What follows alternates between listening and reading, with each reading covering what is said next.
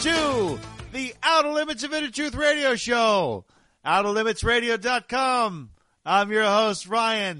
Tonight, we are going to be doing a forensic soul analysis on Miss Lisa McGarity, an internationally respected and very powerful psychic medium. Miss McGarity is also owner of Envision Crystal, which is a metaphysical store on Long Island. It's very popular. All the men and women that go from the town board meetings and come out of church go right to her store. She's well known.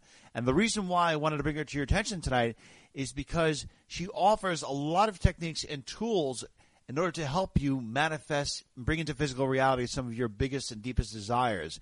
She also works with a lot of people and helping them to heal. I met Miss McGarity about 11 years ago, and when I walked into her store, she pulled me aside and she said, look, the person that you're with wants to kill you and put your head on a stick. Now, I'm sure that you probably think my reaction was that of horror, but it was actually that of elation. I was so happy. I was like, oh, my God, she has the gift, because that person told me they wanted to kill me and put my head on a stick earlier that morning. So it was exciting, and over the course of 11 years, we became good friends. And we would sit down and meet for coffee, and I would ask her a bunch of questions. And I think that's where a big component of the Outer Limits of Inner Truth radio show started to come into existence. It was just having in-depth conversations. Miss McGarity, like Laura, like Lisa, like Constance, and like Carrie, are very authentic, and that's what I love about them. And Miss McGarity in particular, I couldn't describe her as having a bigger heart. She's incredible. She's great at what she does, and so many people come to her and seek her advice on a daily basis. So, without further ado, the Outer Limits of Inner Truth radio show proudly presents a forensic soul analysis on Miss Lisa McGarity. Our featured guest today on the Outer Limits of Inner Truth radio show is a very unique and special individual. Her name is Miss Lisa McGarity. She's a globally respected psychic medium, and she is also the owner of a metaphysical store called Envision Crystal on Long Island, New York. You can learn more about Miss McGarity by going to her website at lisamcgarity.com and learn about the store by going to that website at envisioncrystal.com. Welcome to the program, Miss McGarity. Well, hello there, Ryan. How are you tonight? Doing unbelievable. It is a great honor to have you, because there are a lot of people out in your field in the industry that have these special abilities and have this unique perception.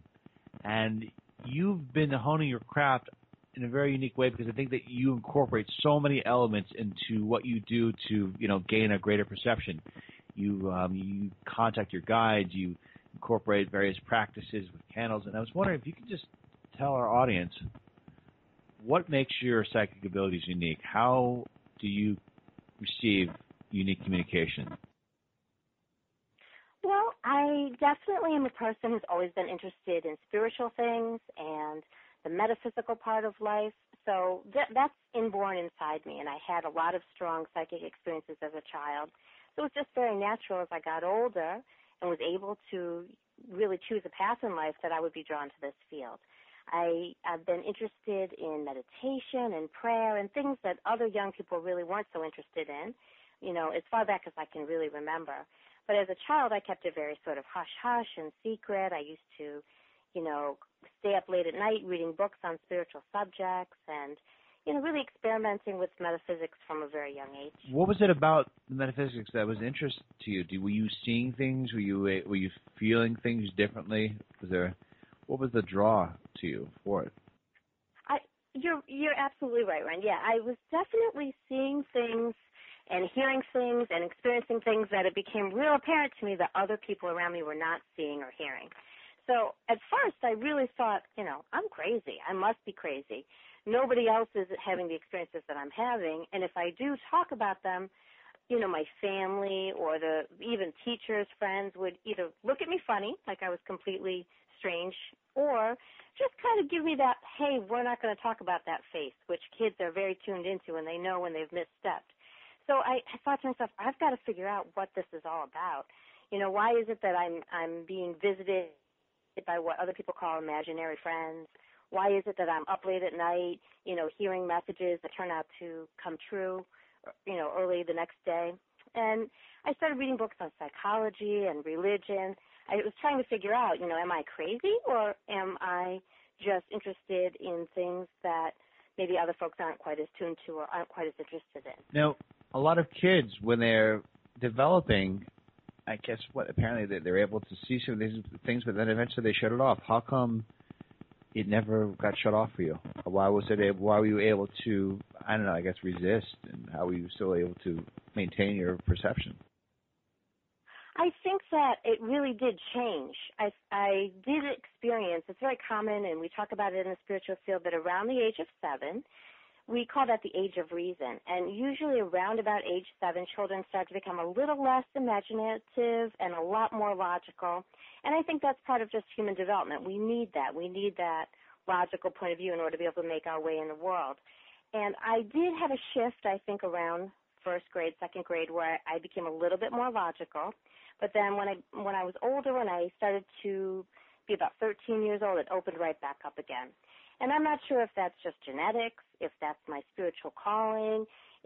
Who could say exactly what it is that caused that to happen? But that was my experience growing up. So were you in contact with any specific guide back when you were a child that you're still in contact now that was kind of leading you along?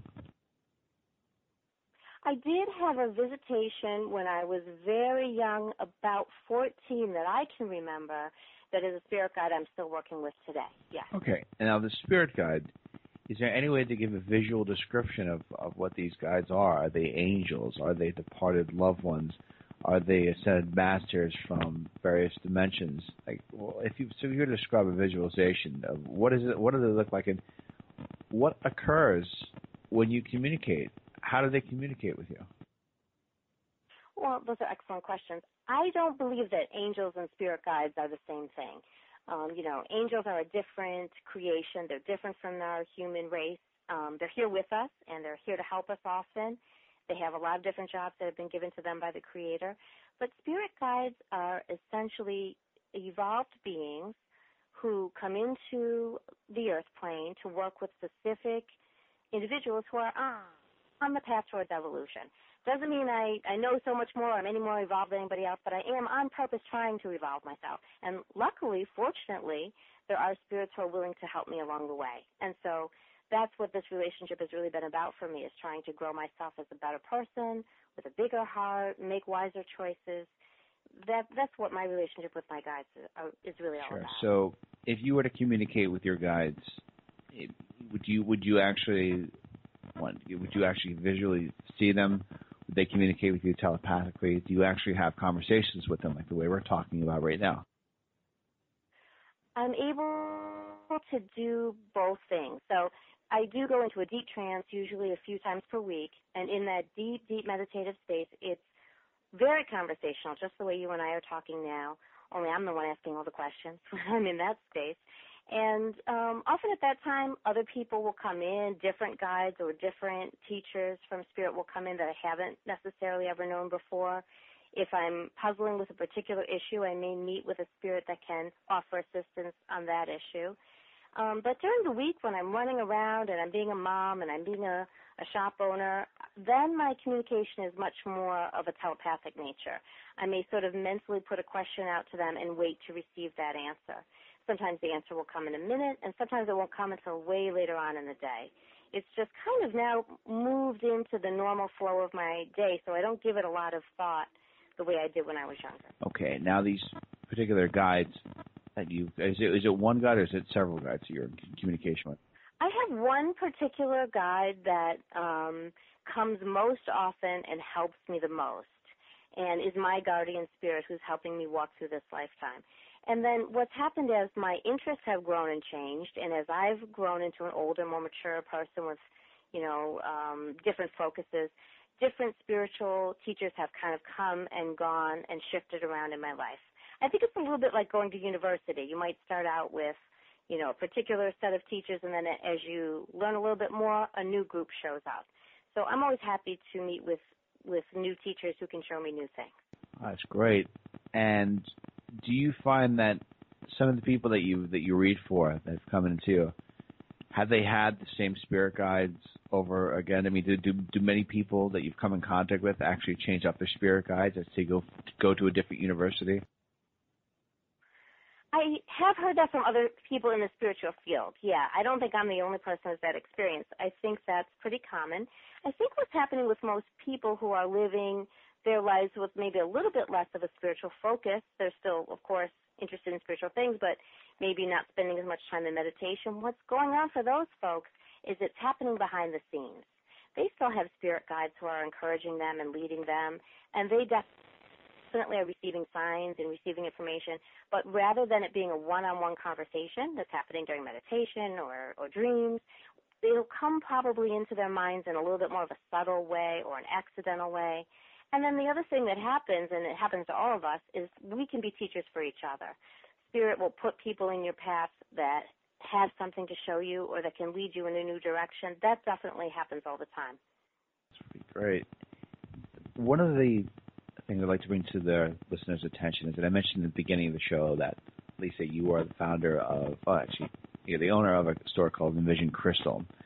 And when you go in this store, which you can learn more about online, or some great products, you have a lot of candles, you have a lot of oils, you have a lot of things that are in there that people will utilize or use in order to get a physical manifestation or maybe a spiritual manifestation of something that they're seeking. How are the candles and the stones and some of the products that you have utilized in order to manifest a desired reaction or manifestation? Here at my shop, we have a lot of fun things. You've been here a bunch of times, Ryan, so I know you know what we're all about over here.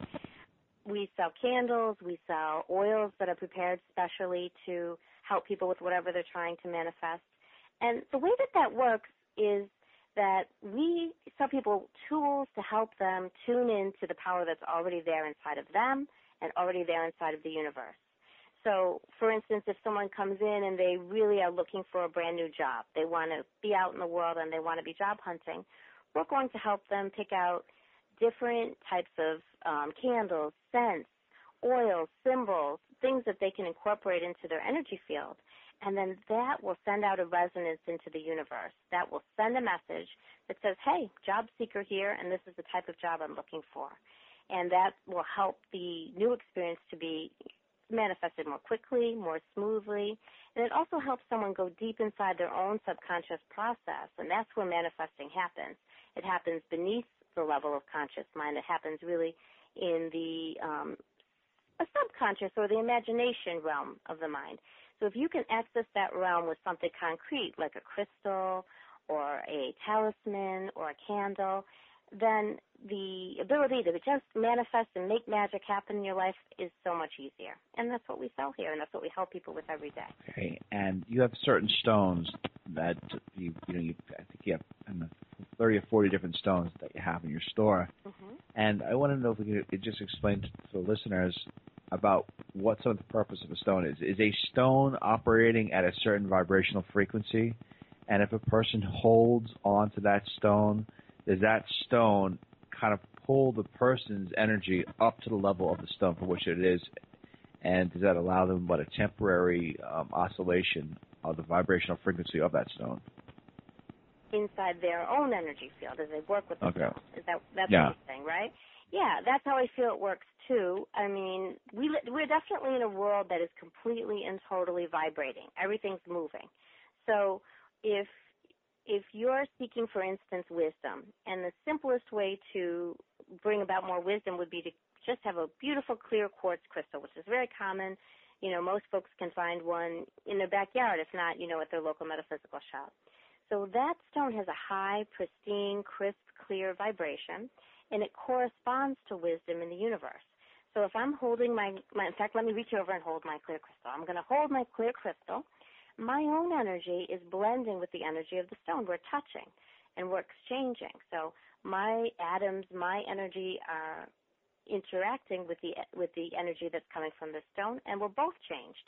I'm changing the stone, and the stone is changing, hopefully enhancing me too. Now, what if you have several stones? If you have a mixed bag of stones, do those stones in one way cancel each other out? And does the energy of the stones in any way, shape, or form kind of diminish? Is that like one of those glow sticks where it only glows for a certain period of time before it needs to be recharged and needs to be discarded? I do think it's a great idea to recharge stones. I would never discard any stones because to me they're so precious and they have life inside them. They have their own spiritual force. But sometimes they do need a break. Sometimes they need a rest, like we all do. And sometimes they do need to be cleansed or cleared if you've really been working with them a lot. Or even if you're just traveling a lot. For people who, commute back and forth into an urban environment or do a lot of cross-country traveling, it's also possible for stones to pick up, energies you don't want in them. So that's a good time to cleanse your crystals. But I would definitely not worry about carrying too many stones as long as your feeling tells you it's okay. You can use your gut a little bit in terms of combinations, in terms of what to take with you on any given day. And the more you kind of go with your sense of what feels right, what seems to flow with your energy, the more you'll get the result you need and the more you'll have good intuition about what to use at what time. Okay. And at your store, people have the option of communicating or doing one-on-one session with you, and they have the ability of purchasing, they're called spells, and you put these energy rituals together and they're meant to attain a certain result. Can you please explain how the spell works? And is what you do something universally accepted? Is that something that anyone can do? Like, what is the purpose of a spell, and what actually happens when you're working on a spell? What is happening on an energetic level? I think the best way to understand what a spell is to think of it as just a very, very focused prayer.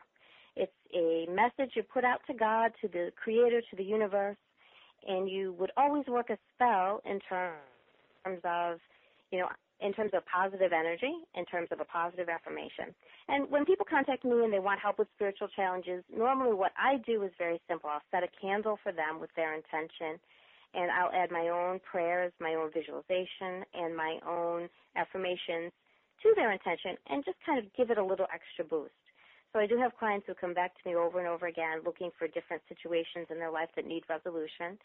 And that's what I'm happy to do. It's one of the things that I do here at the shop. So what's some of the more common things that people are asking of you to manifest? I don't know if there is a common thing, but I'll tell you what happened today. Today I had a woman who, of course, shall remain nameless, a really sweet woman, whose mother-in-law suddenly showed up.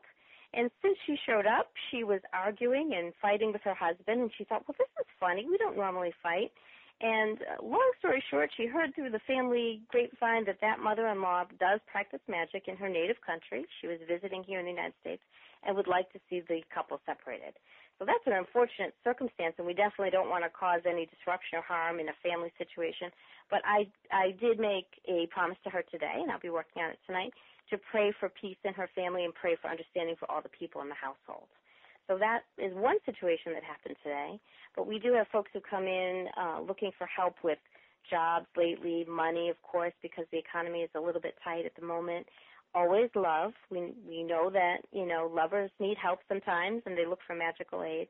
And those are the types of things people come in for, but it really could be almost any situation. Have you ever experienced something where a person is being hampered by attaining something because they either have their guides are kind of blocking them, or they actually have a ghost or a spirit that may be latching onto their energy field?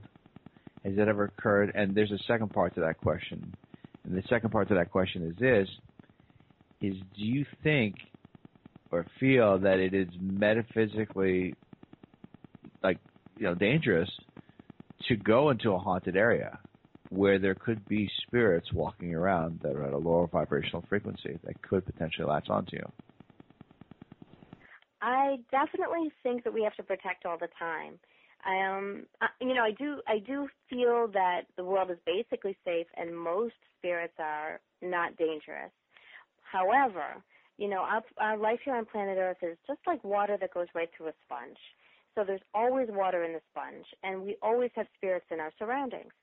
it's a good idea to just do general spiritual cleansing every day. And if you feel like you may have picked up a friend or a traveler, as sometimes people like to say, then you would want to do a little bit more intense cleansing and maybe talk to someone who's a professional for some good ideas on how to let that spirit go and let them leave your energy. Sure. field. If they can't get to a professional, is there anything they put on there? Any oils that they stage? Like, what do you do to kind of like rid yourself of a spirit? Now, actually, how do you know if a spirit is latching onto you? I mean, you may just all of a sudden, have a bad day. All of a sudden, you may just have a mood swing, but people may not realize it could be Right. an outside influencer. Right, absolutely. I mean, we all have bad days. We all have little runs of bad luck. That's the human condition. So it's important not to jump to crazy conclusions or to think you're hexed or jinxed or haunted just because, 2 or 3 things went wrong in a row. But what I like to do and what I really recommend for my clients is a regular routine. For instance, I like to take a nice bath with 3 handfuls of sea salt, and I'll make the water nice and hot, and I pray over the salt before I put it in the bath. And I just get in there, soak, and pray as I go. I'm going to visualize white light moving through my energy field. I'm going to make very strong statements of safety, protection, health, well-being, and see myself completely sealed and my aura nice and shiny, clean, and then step out of the bath. And that's something I do every single week, if not a couple of times a week. Now, maybe everyone out in the world who doesn't do the kind of work I do may not need to do it as often. But that's one of the things I do just to kind of keep my energy field clear and to keep on doing the type of work that I do. Another idea, for someone who doesn't want to be that elaborate even, would just be a real good, strong incense like sage. In Europe, for instance, pine is used often for cleansing and for removing spirit attachments. So pine needles are great to burn. Sandalwood can be good to burn. Any of the incenses that have been burned traditionally throughout the world, you can burn that incense and pray and visualize your own energy field safe and released as well. Okay. I'm just curious as to why certain oils automatically, I guess by nature, have a higher frequency. Why apparently we've been told that lavender and dragon's blood have a set high frequency. What is it? What is a composition of a stone or of an oil have anything to do with vibration? Why does that occur? Well, my feeling is that we have to remember these oils come from the plant world, and there are certain plants that their spiritual purpose is to be a help and a blessing to the earth and to humankind as well. And lavender is a great example. Lavender is beneficial for so many different things. It's not expensive. It grows in many, many different climates. It's great for healing. It's great for psychic opening. It's also great for psychic protection. So it's a real sort of adaptogenic, universal scent and herb. And then in terms of the stones, it's the same idea. They're here with their own evolutionary purpose. We may not think of crystals or stones as being living things, but they are a life form here on the planet, sharing the planet with us, and they are here in some ways to help too. So their evolution is at stake as well. So they're participating with us in the evolution of consciousness. I don't know why this idea just popped into my head, and I was wondering if your thoughts were about this. But at the beginning, you had said and talked about angels and how angels, have an influence on humanity. And I was wondering if you feel that angels kind of look at humans the way humans look like at pets. That the pets know that we're there, that we love them. Maybe they can't have direct communication, but at the same time, as big as our pets are, they're not the center of our universe. Does that same thing occur with angels? I mean, are we a huge part of the angels' evolution and their existence, or are we just kind of like a pet to them? Well, I don't think they're more powerful than we are. I think they're differently powerful than we are. So they're definitely created by God for certain purposes. They have certain jobs, just like human beings have certain jobs. And I don't think that they see us as less than, or as they may think we're a little silly or ridiculous in terms of the things that we focus on or what we think is important. But I do feel that they are primarily beings of love, doing their part in the world, in the creation. And I wouldn't say that they look down on us. That hasn't been my experience anyway. I understand what you're saying, though. We do seem ridiculous when you get a bird's eye view. I imagine that we are a great reality show to them. Mm-hmm. So, Garrity, Someone's watching, I'm sure. Watching. If it's not the angels, it's the NSA. Perhaps. Gary, what was the hardest experience you ever had what was the most difficult tribulation you've ever had in your life, and how did your perception, I guess, guide you through a greater understanding of what that tribulation was? You know, I think that one of the most difficult things that I've been through actually happened recently in my adult life. Just like everyone, I had things happen when I was a child, sure. But in my adult life, unfortunately, I went through a time of really being under a type of psychic oppression or psychic attack. And it really was specifically coming from another individual. And I don't really talk about this too much, but you're asking me, so I guess I'll just make mention of it. I didn't realize it was happening because I'm a real logical type of person. So I'm always looking for the logical, most natural kind of answer. And only when I finally opened my eyes to, wait a second, there is this person in my life who may not be wishing me well. Boom, boom, boom. Then did everything click into place, and I was really able to walk through it. I view that period of my life as and it's just kind of finishing up now within the last year or so, but I do view that time in my life as a gift. It made me much stronger spiritually, much clearer, and I do see that God led me right through that experience in order to make me a stronger spiritual worker.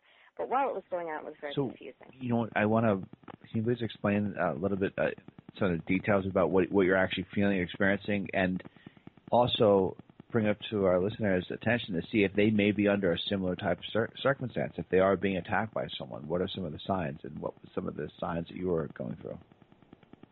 That's a really good question, because I think it actually happens more often than we realize or we ascertain. And, you know, I wouldn't always say it's not always a conscious, deliberate goodness, you know, someone's focused on you with magical or spiritual intent. Most of the time, no, that's not the case. But even little events, little conflicts can create negative energy and streams of negative energy in between people. It can happen with family members. It can happen with coworkers. In certain cultures, they may call that the evil eye because of envy. There's this negative energy that can come into your life and kind of cause you to lose focus. And that is something that happens. You know, human beings have very strong willpower. They can get frustrated with each other, and sometimes consciously, mostly unconsciously, they can hurt each other. So some of the signs that you would look for would be sort of vague chronic illness signs that don't have a good cause. Of course, you should always check it out with a healthcare practitioner, but if you have recurring headaches or fatigue, drowsiness, interrupted sleep, that's another big sign. Someone who continually can't get a full night's sleep or wakes up at strange hours, or fatigue for no reason, that can be another sign, or confusing messages that are kind of coming into your mind, thoughts that don't seem like your own thoughts. Those are all very, very strong signs of psychic influence. I won't even say psychic attacks, because that really happens very rarely. It's not a normal thing that happens. Well, it's kind of like a foreign thought would be, if you're acquainted with a peaceful person, next thing you know, you're getting thoughts of like doing something horrific, and it's just hitting you for no reason. So like, right, and you know yourself well enough to say, wait a second, that's not my mind. Where is that coming from? That's not how I normally think about things. And what is things. that? Is it somebody who's angry and focusing anger towards you, and you being hit with the anger that they are sending you? Is that what it is? That can be exactly the case, yes, definitely. And that's why we need to also protect when we're moving through crowded places, which brings me back to your earlier question. You know, can you pick something up? Yes, you can. There are lots of, you know, upset, sad, mad folks out there in the world, and if you're moving through, you know, a lot of strangers, you can also pick up this kind of negative energy as well. Okay. And Spaghetti, I would like to just share with the listeners two techniques that you actually taught me. And when it comes to working with people who may be sending you negative energy, because I thought these were great, and you taught me a long time ago, and I still use them to this day. One of the first things you had said was, if somebody is sending something towards you, you take their picture and you fill it up in a cup of water and you put it in the freezer, so you freeze them out. And that's, I mean, and the other one you said was, you take a candle. You say one candle is you, one candle is the other person. You've got a silver ribbon, and you kind of pull them apart, and eventually you cut the cord. When you are doing these things, what is the significance of that? What is the difference between doing that and just wishing to not have any affiliation with that person. What you're doing by doing these visual examples, is that more powerful? Is that more significant? Well, the little candle ritual, you realize, I didn't realize I ever taught you that. That's interesting. You're being represented by one candle, and your adversary, let's say, is being represented by the other candle. And the silver cord is actually symbolic of the energy cord between the two of you. So this is a situation where you're not trying to wish the other person any harm. You don't want any bad things to happen to them, but you're just acknowledging, yes, we have a connection. It's not the most positive connection. And so you're taking control of the situation. You know, if anyone's going to try this spell, I would really recommend that you go slow, take a few deep breaths, surround yourself with white light while you're working, and really speak to Creator about what you'd like to have happen, what your reasoning is. And then ritually, click, you're going to snip that cord, and you'll make a statement. You know, I wish you well, Joe Brown, whoever your troubling person is. You know, you walk your path, I'll walk mine, we separate now in peace. And you're just kind of putting it out there to the universe of there must be a way the two of us can be separated that causes no harm, that doesn't harm him, it doesn't harm me either. So that's really what we do. And click, we're actually clicking the ethereal cord that connects the two by reinforcing the intention. Like, I have an intention, I don't want to be with this person anymore, and doing the ritual act will actually underscore and reinforce that intention to the universe and make it very clear. Okay. And, Mr. Garrity, if people are coming to your store and they wish to make an appointment with you, most of the time they're going to find that you're booked out months in advance, and I think that's because you built up a really big reputation over the years of being very good and very successful at what you do. And when you do a reading with someone, you're able to communicate or facilitate messages with people who've departed. Why do people or spirits come through? What are some of the most biggest reasons why a spirit will need to present itself or communicate with the person who's living? I think it's the bonds of love, Ryan. You know, I think that love really, conquers death. Love is stronger than death, and it causes moms and dads and grandmoms and friends and beloved people to come back to check on the folks they left behind and to try to offer some kind of message of hope, comfort, protection, love. Sometimes they need to make peace if there was a situation that wasn't resolved before they died. But more often than not, it's really just to express their love and affection for one another. Okay. And how are you able to read into a person's past lives and read into how a person had a previous past life?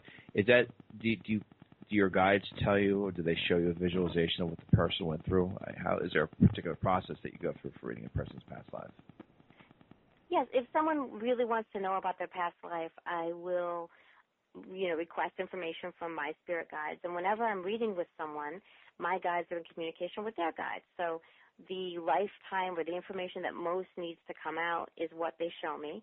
And it's shown to me almost like a little snippet of a movie with the important information being told to me and why that lifetime is currently influencing this lifetime.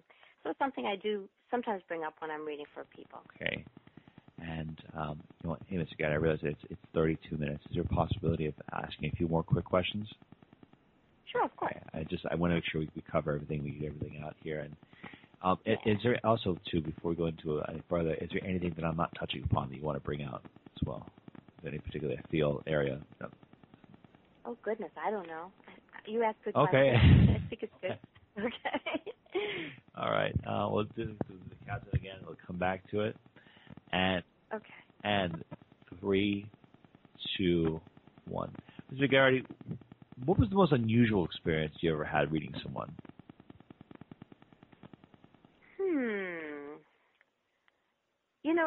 So many.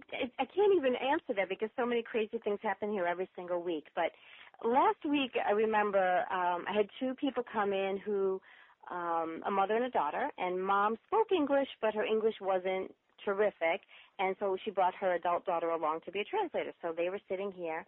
But, of course, it was one extra step in the reading, and it was taking a little time for me to adjust and tune in to the person I wanted to speak to. And in the middle of that, someone came through with very specific details and was insisting, and it was a female energy, and she was being very loud, and she was insisting to me that, no, I had to hear from her. And it occurred to me, I think it's someone downstairs in the shop. And if you've been to my shop, Brian, but my tiny store has a little spiral staircase that goes up to the space where I read. So I ran down the spiral staircase, and sure enough, there were a few people downstairs in the store, and I started to explain to them, I have a woman here, and she's explaining to me that she couldn't speak before she passed, and she wasn't able to leave the house. And there were about 4 or 5 people standing in the store, and there were 2 young women. They were in their early 20s, I would say. And the one was the friend kind of pushing her friend like, hey, it's you. And the friend just stood there frozen, and she was kind of shaking her head. And I knew it was for her, but I didn't want to embarrass her, so I invited her to come outside with me. And Zoom, I gave her a big, nice, long reading from her deceased mom. Her mom had passed away several years ago.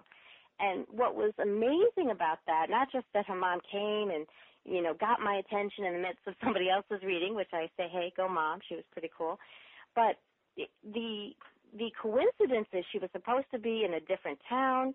She was supposed to be in a bus that was leaving town at the time and said, no, I'm just going to stay a little longer. Then she took a left turn instead of a right turn and ended up standing in my store.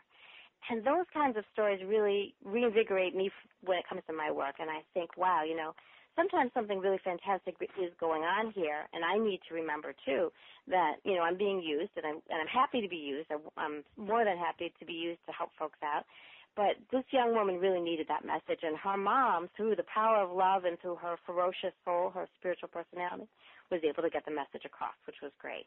So that's the sort of thing that happens here sometimes. Okay, and it's a really great story, and it's probably one of many that have occurred. And if somebody dies, if you are going to advise them, what do you? I'm sorry. Let me phrase this question. If somebody, I'm advising the dead now. if somebody dies, and they're making the transition from their physical body into their spirit, what are some of the things that they should be aware of? I mean, do you feel that sometimes that spirits remain on Earth because they don't follow the proper steps to properly transition from into the spirit reality? Do they make some missteps by sticking around for too long? Is there anything you recommend for spirits to do when they pass in order for them to go to a very celestial, happy place? Right. The longer I'm doing this kind of work and the longer I'm talking to deceased folks, the more I realize there's a million ways to pass over. There's not just one way to do it. Just like the way we do everything different here on Earth, as we depart from Earth, it can be just as diverse. I do feel, though, that people that have a strong spiritual connection, doesn't matter what faith, but some kind of connection with God, Goddess, with Creator, have a much easier time moving into spirit. I don't know why that is. I think they just maybe already have an idea in their mind that it's going to be okay, that when they die one day, they will go to the next place. Whereas folks who don't have any type of connection and are very cynical or uncertain about the reality of God seem to struggle a little bit more. And that's what they report to me when they come through to me and speak to me. So that just seems to be the experience that they have. Some people go right to family members. Some people, when they cross over, go straight to particular destinations that they visualized in their mind. Everyone's experience is just a little bit different. If there was one thing I would say is, we all live with the reality that we could die suddenly or we could die by accident. That also seems to be another time that human beings have a tough time transitioning. It's one thing if you've been ill for a while and wow, I'm near the end of my life, but if you suddenly have a car accident, or if you're suddenly involved in some sort of, mishap, that can be real tough and tricky. It can even take someone, what seems in our time a day or longer to understand that they really are deceased. But to just kind of relax into the experience and let God's love take over, you will end up where you need to be, and there will be guides and helpers there to get you where you belong. So when you see people, do you actually see sometimes people that actually have a set expiration date? Like maybe they have a clock over the top of their head saying, how many, like a countdown clock to when they're 35 minutes left? Yeah, no, I've never had that experience. No, I have, no. Mm-mm. And lastly, Ms. McGarity, in the course of your life, what would you say would be, some of the greatest insights that you've observed about your life, about life in general? Well, the number one thing, the thing that we all need to remember every single day, is that life is meant to be fun. We're supposed to be having a good time here. We should be enjoying ourselves. We should be laughing. We should be good to each other. But it's meant to be fun. So let's not take it so seriously. That's really the underscore of everything I try to do. Miss Lisa McGarity, it was a great honor to have you on our program today. Very fascinating interview. And we can learn more about Miss McGarity by going to her website at Lisa, L-A-S-A, McGarity.com. And you can go to her website for Envision Crystal at envisioncrystal.com. And you can also hear Miss McGarity on several of our Outer Limits of Inner Truth radio show programs where she's been featured as an analyst. So can't tell you how much we appreciate it. Thank you so much for being with us, Miss McGarity. Thank you, Ryan. Thank you so much for speaking with me. Joining us now is globally respected, internationally respected psychic medium, Miss Carrie O'Connor. We can learn more about Miss Carrie O'Connor by going to her website at carrieoconnor.com. Miss O'Connor, what can you tell us about Miss Lisa McGarity? I love Lisa's energy, Ryan. As soon as I tapped into it, I saw a lot of elemental fairy energy around her. I see a lot of tree energy around her. It looks like, imagine an image of just the most beautiful meadow with a river going through, and I saw her energy standing there, and she looks like she has these little wings. So she's got a lot of fairy energy, that I call it, fairy elemental. I see that there's a lot of wizard energy around her. I know she's been a psychic for many, many lifetimes. She's a very, very old soul. And what I always look for is to see if the person is really connected to their heart, and she's absolutely has a huge connection to her heart. So she's a lovely person. Excellent. And as far, did you pick up anything about her previous life incarnations? One that came in the first, when I was scanning her lifetimes, it was during the Spanish Inquisition. She definitely was in South America. She tried to protect the people where she was supposed to go in there and revert the people to Catholicism, and she jumped ship. The shamans taught her stuff that she absolutely could not deny was real, and so she went to the other side, and she had a very big high position of power, and so for her to be able to try to get other people to not see such a rare, narrow way, that's her life lesson about being able to see beyond duality. So that lifetime was particularly strong and influential because she went dying with for her cause, and her cause totally flipped. As much as she was there to teach the shamans Catholicism or Christianity and the belief of that, when she saw the whole big picture of it, she jumped in with her whole heart into it. Sure. Yeah, it's beautiful. And with this lifetime, was she a nun? She had I saw her as a male, but I do know she's had lifetimes as, that's where I saw a lifetime as a nun, as Mother Superior, like in this abbey over in Europe, France actually, and that lifetime, I see her looking out and feeling like a sense of completeness and stuff, but there's a sadness because there's a part of her that she's got a void. She felt like she was put into nunhood because somebody in the family had to be. It was like, you know what, you're the woman, you're born in the family, you're required to be the nun, which happened a lot. Still can happen. In the Irish Catholic family, I have friends that they had a brother, and the first brother, he was going to be a priest, whether he wanted to or not. So that abbey part was bittersweet. This lifetime that she keeps on showing me, and it has a strong influence with her. When I see that aspect of her, imagine when we have other lives, when people are reading other lives, to me it looks like that aspect of her is standing right behind her. That energy has a lot of gold, and that part about lifetime really affected her. Anytime, Ryan, when she felt any kind of controversy, let's say she has the New Age store in Port Jeff, right? And let's say some people poo-pooed the store or made fun of New Age or whatever. She would go toe-to-toe with them, look right through them, and not be get bothered about people's opinions of her. Warrior, not afraid to back down. And that lifetime, she comes with a big voice to allowing people and encouraging people to be free. Free to me is like going beyond duality. And as far as this lifetime goes, do you feel this physical life incarnation, the one now, was that of a necessity or more of that of a safari? I like that question. Part of it was a necessity because she had to come down here knowing that we, in this lifetime, all of us, humanity, is facing the time to end duality and for big change, for us to wake up, to go beyond the matrix. So she lined up to be here, but she knew it was going to be a safari. She knew it was going to be, to be a forerunner as humanity is changing out of a pattern that we've been in for so long, and to be able to be one of the first people to break down that grid, to go through the matrix, you could say, or go through the veil, and to anchor it and not. She won't turn down the volume to what she thinks. Sometimes people, if they're around certain people or situations, they kind of act invisible, or they'll go with the crowd because they don't want to stick out, especially if they had many lifetimes where they were tortured or burned at the stake because of what they believed in. She came in here to help people to see the other sides, like breaking through the duality. That's where the books would come in, the classes and all that, to be able to have people go into her shop and she could guide them very intuitively to what could go to them directly. Some people break out of duality by finding angels. Other people do it through rocks and crystals. Others do it by studying shamanism. Other people Buddhism. All these different roadways bring us back to ourselves, and she's very attuned to help people find their way on the path, and then she kind of just gives them the tools, and then she steps back. She's not invested. Some teachers, they drag you, or they're really invested. If a person doesn't follow my way, they get really invested in their way. She's not like that at all. Excellent.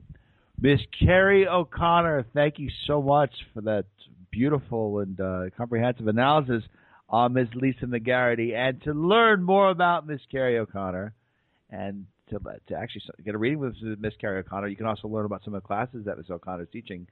Please go to our website at carrieoconnor.com. Thank you so much, Miss O'Connor. Thank you, Ryan. It's always my pleasure. Joining us now is the angel reader, Miss Laura Lynn, globally respected psychic medium. You can learn more about Miss Lynn by going to her website at angelreader.net. Miss Lynn, what can you tell us about Miss Lisa McGarity? Well, it was really a pleasure to hear her story and what she does. I was taken really kind of quickly about the past life, as far as what I'm picturing or was picking up was that she was into witchery, into magics quite long ago, and they would have called her a wise one. What she does well, what she did well at the time was work with the elements, work with the earth, and she does seem to have a wonderful way of interpreting the energy and feeling it, and not only hearing the voice of the element, but feeling it deep within her soul.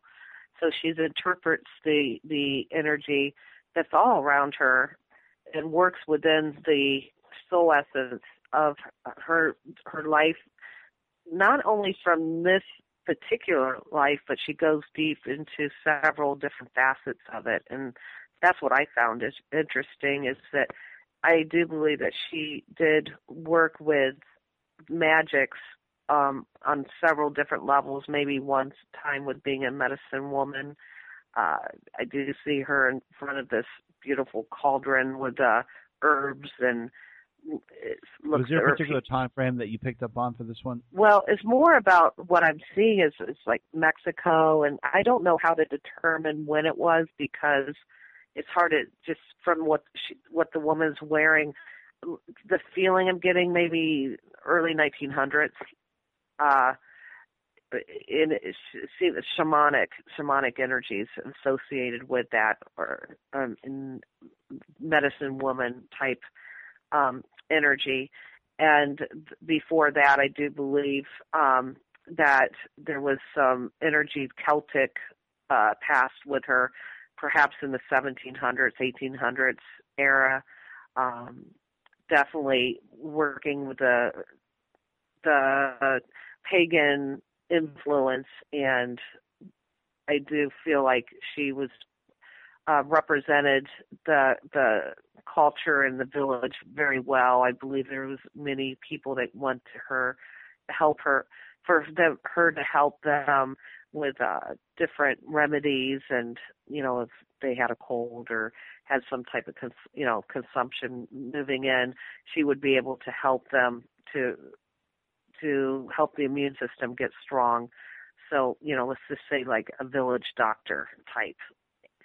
And then the third I'm going to keep on going as I'm in this flow with her. The third one I do have that I'm tapping into pretty strong was a male. She was a male, and I feel like this was completely away from her spiritual assets that we're talking about here. This is more physical work, hard work, like lumber, working, to clear the fields. So that's what I'm capturing. Now, what were you going to ask? I'm sorry.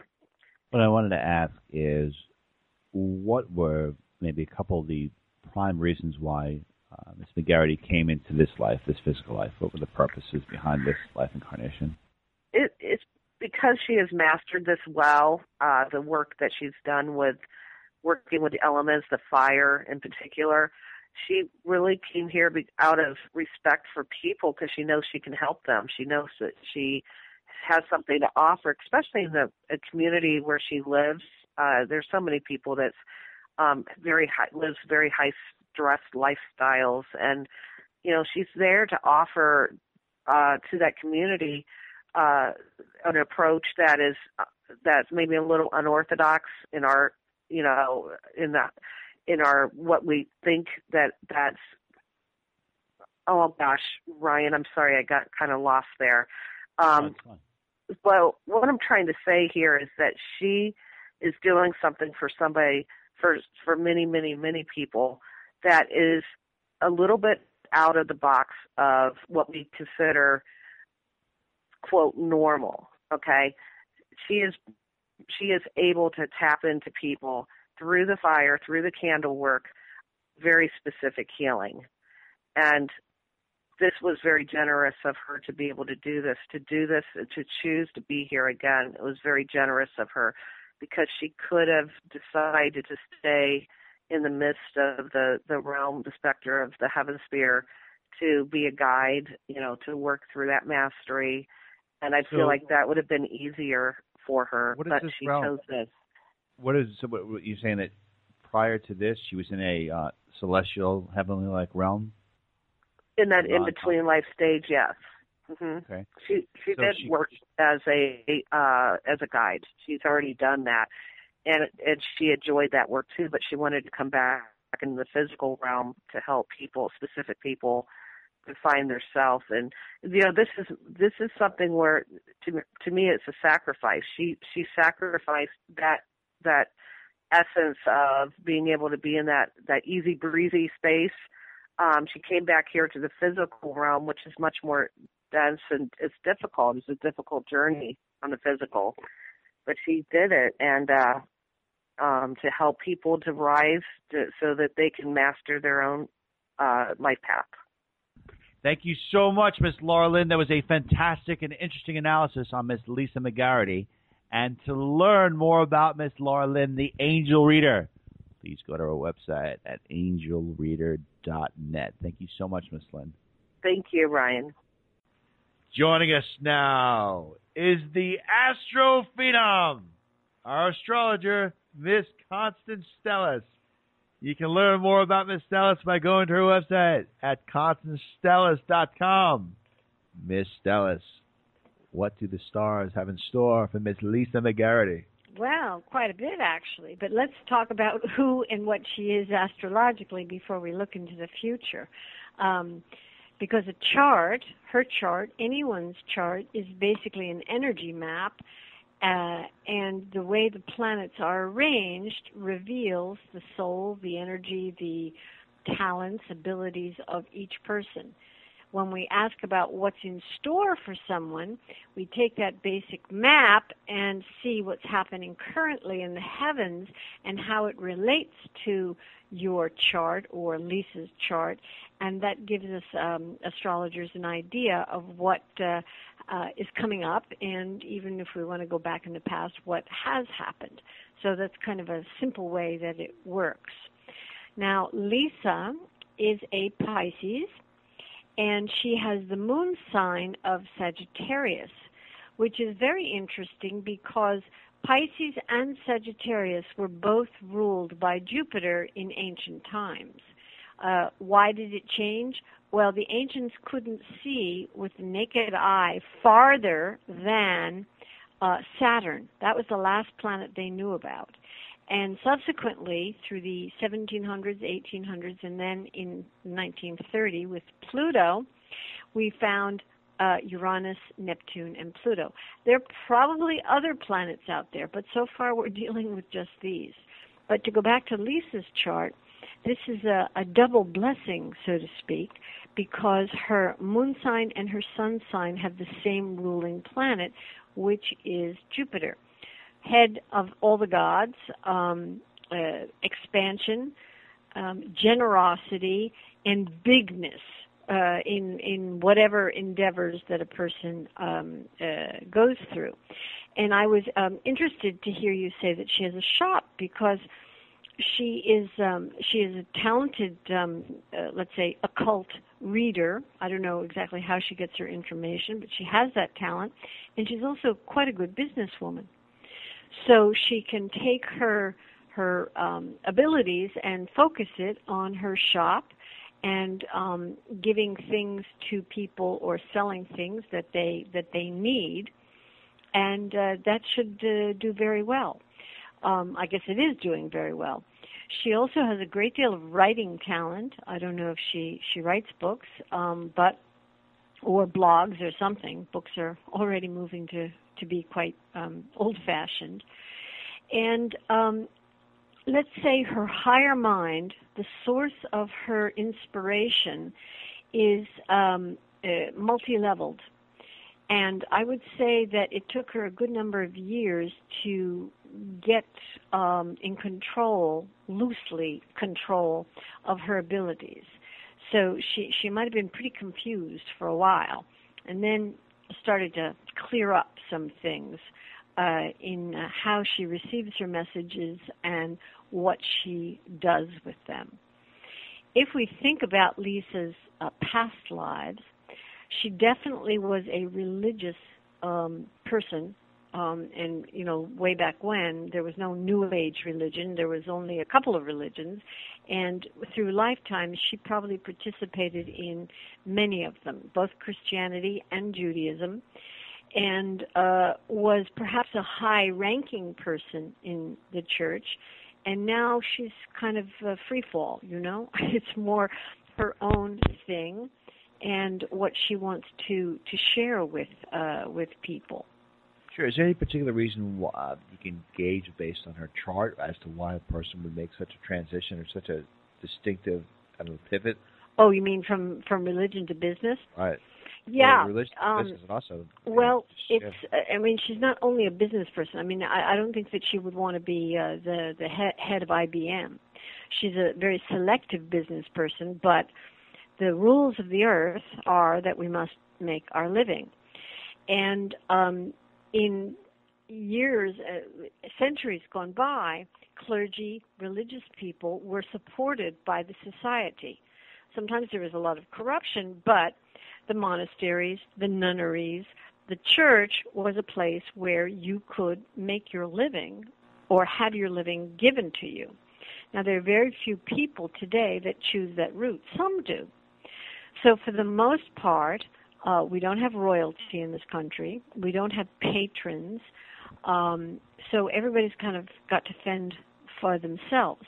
Now, spiritually speaking, it is an exercise in self-reliance rather than dependence that a soul would choose that path. And always in astrology, we look to the north and the south nodes, which are not planets, but positions on the moon's ecliptic, to see what the accumulated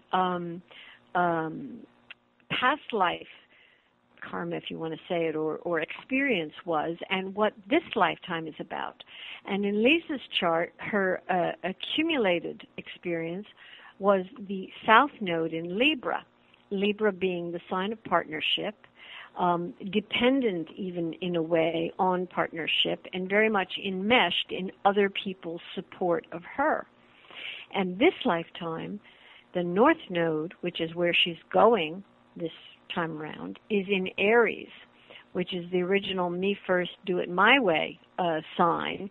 And so that kind of self-reliance rather than other or partnership oriented is one of her challenges in this lifetime. And making a living and doing something concrete in addition to her channeling skills is part of that. Interesting. So it's not, you can't, I just want to say one thing. You can't say, oh, she's in business, she's a lower, more lowly evolved person. It's not true. There's all sorts of lessons to be learned. I think it was great. Yeah, it makes total sense. Mm-hmm.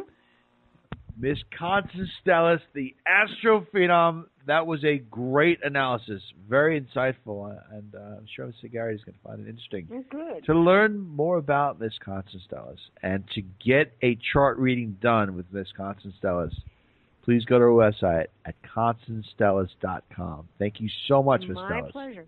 My pleasure. Joining us now is globally respected psychic medium, Miss Lisa Kaza. We can learn more about Miss Kaza. You can get an exceptional reading with Miss Kaza by going to her website at lisakaza.com. Miss Kaza, what can you tell us about Miss Lisa McGarity? Well, I found it very interesting that I, for once, actually didn't even need to hear your interview. I listened to it after the fact, kind of thing. I already kind of did my analysis and then listened to it. So it just kind of confirmed what I had already picked up, apparently. What's that? Well, I was really struck immediately. The feeling of her energy was very similar to my own in many respects.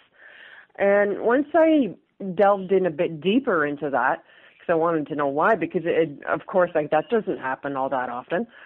So I was curious, of course, you know me by now, and I noticed that it's what I call her, like, the main trajectory of her spirit as a whole, almost identical to my own in terms of past lives that have been lived.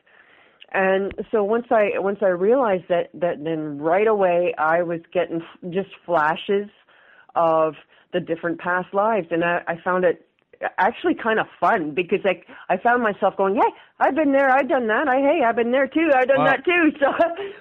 So you think you may be related because you both have the same name.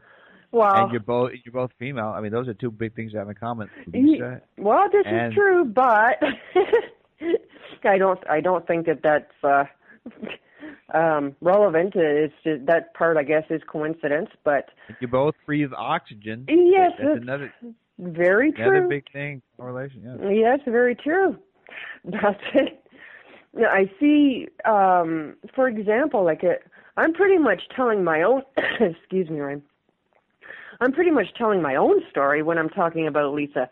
Like, I see, she's got extremely strong Irish ties, where, she's lived ancient Celtic times in Ireland. I feel that she's actually a reborn ancestor of hers, so like a great aunt, like 14 times removed, but you get the point. And then I see another lifetime of service of her having been a nun, and that lifetime carried on into this one, where I see her as a child, really questioning religion and the validity of religion. So it wouldn't, surprise me if she were to say to us that she most likely, she was searching for truth at that point. Throughout her childhood and her teenage years, she was most likely looking for this, truth. She wanted the truth of what really happened and what is the true religion. Of course, there's no such thing as a true religion. All paths ultimately lead to the same end. But so I see her as, going here and going there, trying to search out answers. And that's because of that lifetime of service as being a nun. And then there's another... She was a nun, wow. She was, yeah. And then, another lifetime, she was Native American artisan and healer. And then I see another lifetime as an Egyptian. Gemstones at that point, especially ancient Egyptians, they really, really worked with gemstones very strongly. But the thing is, with Lisa, I feel that it's a blue stone, lapis lazuli, calls to her very strongly, I feel, in this lifetime. And that's a clue, actually. I couldn't get confirmation of this, but that particular stone, was most notably worn by ladies of royalty to promote enlightenment and awareness. So there's something there in the Egyptian line of Lisa's that, like I said, I couldn't get confirmation of it.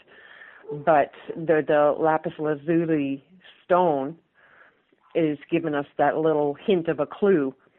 So, Ms. Kaza, what are some of the other past lives you see about Ms. McGarity?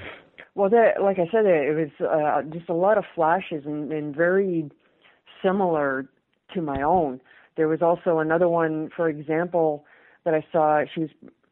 I hear the words old religion. She was practicing the old religion, but in England.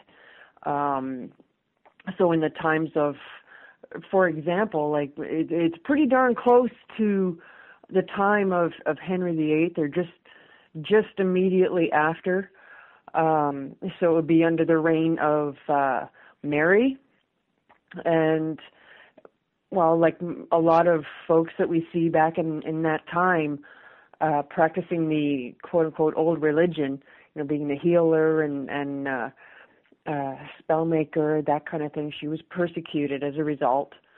So that's why, too, like a lot of things that happen in the majority of our past lives, of course, seep through into this one, just like my own.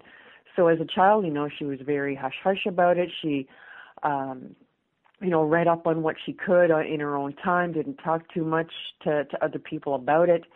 And it's not just the influence of her parents or friends or things like that. It's also, you got to realize the deeply embedded memory of that particular past life.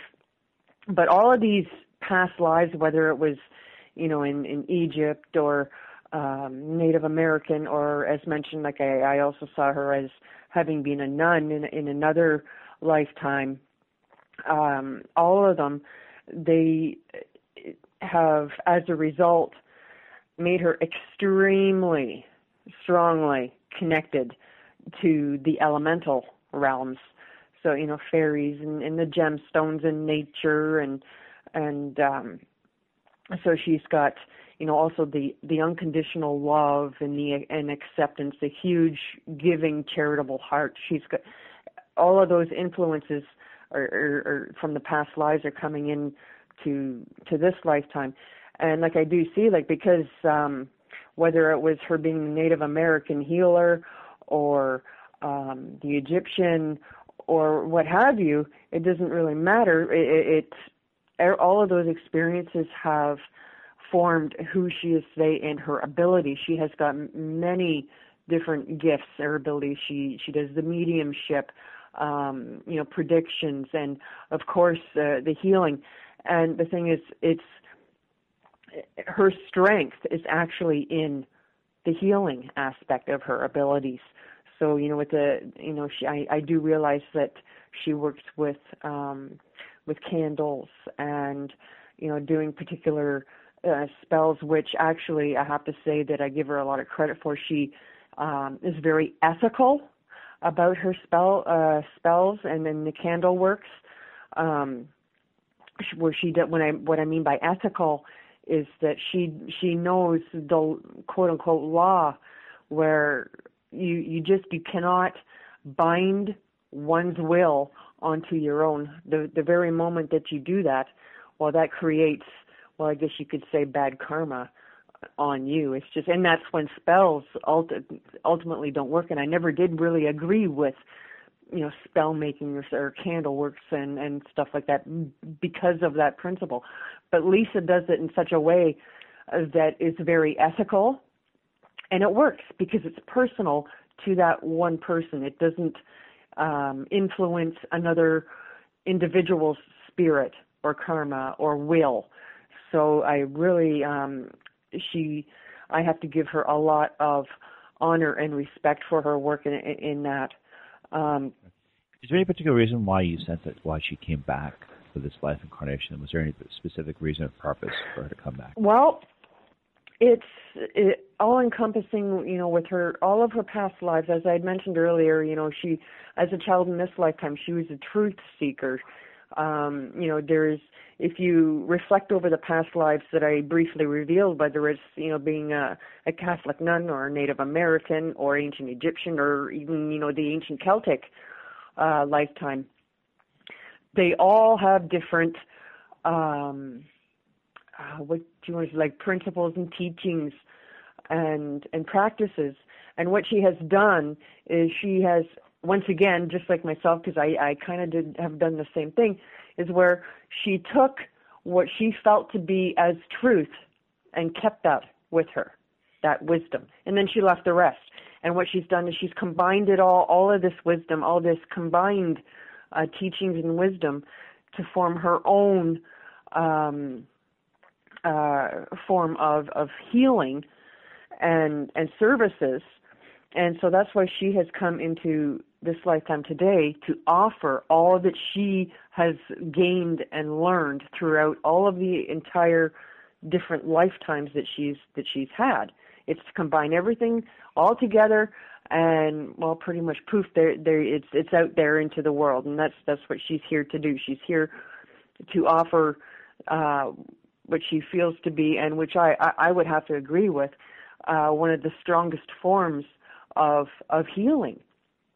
And it feels more truthful to her heart. And when something feels true to a person and their spirit and their heart, that's when it's the most powerful. So that's what she's here for today. And the last thing that I had picked up on was, as mentioned, I feel she's extremely connected to nature. So in the elemental realms. So in doing that, I got the message quite clearly, and this is very rare for me as well, but whenever she, for example, does, her work with the gemstones, I see a lot of the Ascended Master, Epona, surrounding her quite frequently, guiding her in her healing with the gemstones. And it's interesting because Epona is an ancient Celtic goddess, and she also, she's the patron goddess of the environment and animals, and most importantly, gemstones. And she's also a patron goddess of horses. So, but aside from that, whenever she does work with specifically animals and nature, the environment, and this is the part that is really out of character for me, but I see a lot of Saint Francis around her. And Saint Francis is the patron saint of the environment and animals. And what I find also interesting is I do feel that, she did have a bit of a difficult time coming out of the closet, so to speak, with her abilities and getting going with a shop and her services. So Saint Francis has been around her for, I feel, her entire lifetime, in this lifetime, because he also helps in situations where family and friends don't quite understand choices that a person makes or their spiritual path. So I see those two ascended masters around her very strongly. Miss Lisa Kaza, thank you so much for your real thorough and in-depth analysis on Miss Lisa McGarity. And to learn more about Miss Lisa Kaza and to get a reading done with Miss Lisa Kaza, please go to our website at lisakaza.com. Thank you so much, Miss Kaza. And thank you again, Ryan. Okay, everyone, that concludes tonight's edition of the Outer Limits of Inner Truth radio show. Special thanks to our featured guest and truly great friend that I love so much, Miss Lisa McGarity. Special thanks to our virtues, Miss Carrie O'Connor, Miss Laura Lynn, Miss Constance Stellis, and Miss Lisa Kaza. To learn more about the Outer Limits of Inner Truth radio show, please go to our website at outerlimitsradio.com. Till the next time we meet, my friends, wishing upon you an abundance of peace, love, and beers. Take good care, and thank you so much for listening. Has the winter season taken a toll on your tile, upholstery, carpet? Call Cyclone Cleaners, 570-726-6200. For all your carpet, upholstery, and ceramic tile cleaning needs, it's Cyclone Cleaners, also offering odor treatment and soil and stain guard. Choose the only cleaning company that supplies the water to clean your home and disposes of it when they are finished. Call Cyclone Cleaners to schedule your cleaning today, 570-726-6200.